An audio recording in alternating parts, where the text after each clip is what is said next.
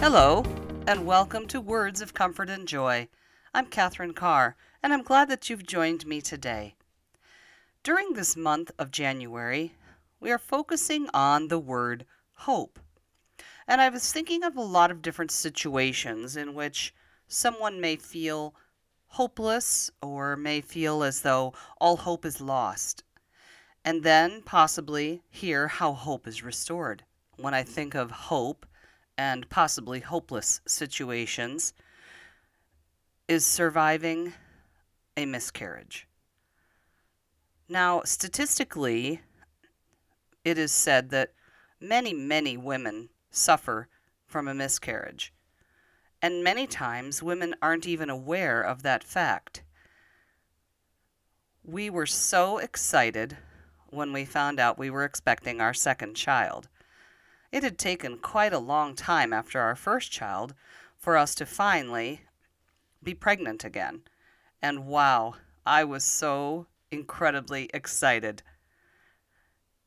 About 6 weeks or so into the pregnancy, and by this time we had already announced it to many people because we had been waiting so long to announce it. But about 6 weeks into the pregnancy, we were visiting my parents, and we had taken a big trip across the country to visit them. And I didn't feel so well and had several symptoms that things were not going well. So we went to the hospital, and sure enough, I had suffered a miscarriage. Now, for us, the loss was just so devastating, as I'm sure it is, and will continue to be for many people who have miscarriages. I've actually known several people who have had more than one, and some people have had several, and finally it's just sometimes too painful to even try to continue to have children.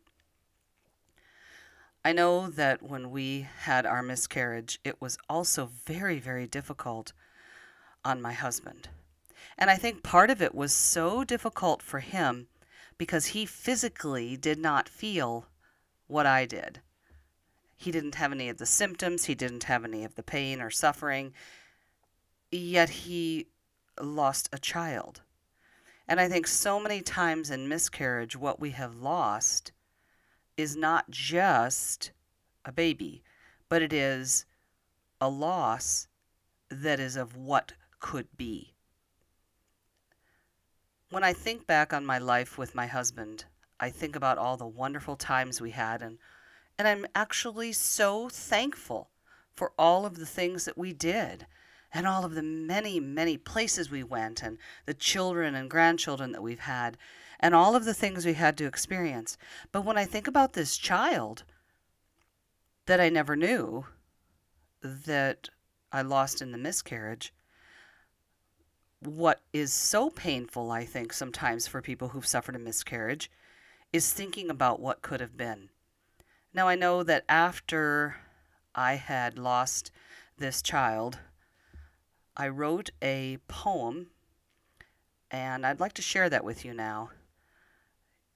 If you would like to read it sometime, it is on my blog, which is at WordPress. And my address there is ccmickey.wordpress.com. And you can follow our story through our whole loss of my dear husband and also the adoption of our youngest child. But one of the things I posted there recently, on the night before my daughter's birthday, was this poem.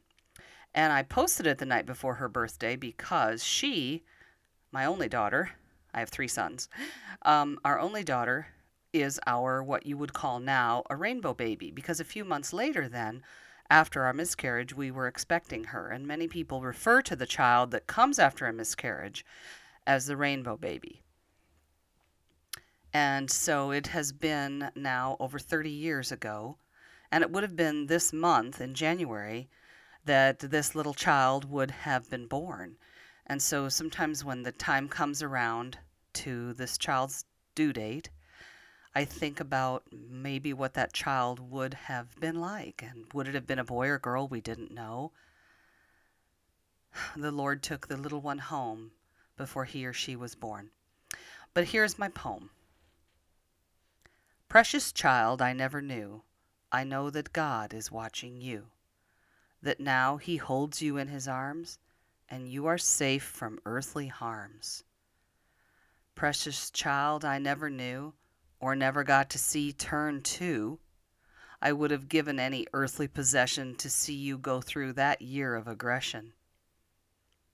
I never walked you to your school. I never scolded you about a rule. I'll never bake you a birthday cake, and I can't watch you graduate. I'll never see you leave the nest, or get a job, or do your best. I'll never hold your children near, or hear them call me, "Oh, my dear." Precious child I never knew, please know I'll always think of you.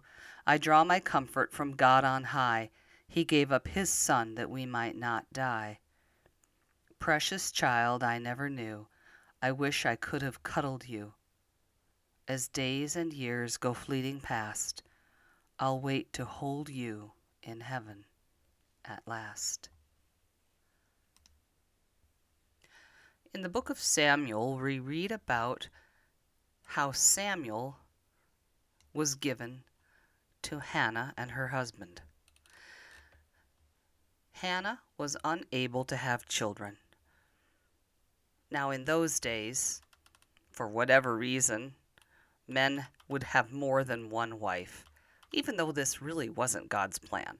But we're not going there today. Elkanah, her husband, had 2 wives. His one wife, Peninnah, had children, but Hannah did not. But Elkanah loved her so much, and he was concerned for her. And he even asked her, am I not worth more than 10 sons?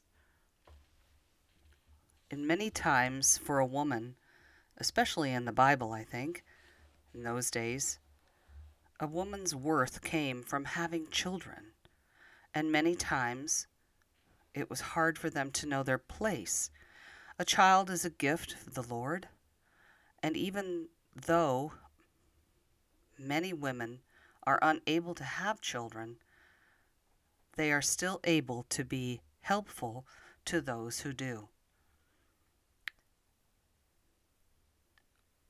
When Hannah went to the temple, she prayed and she begged the Lord, and she said, "O Lord of hosts, if you will indeed look on the affliction of your servant and remember me, and not forget your servant, but will give to your servant a son, then I will give him to the Lord all the days of his life, and no razor shall touch his head."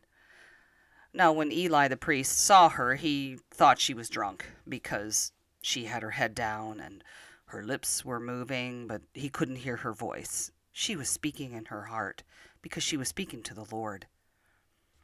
And then she said, she told him the situation, and Eli answered her, "Go in peace, and the God of Israel grant your petition that you have made to him."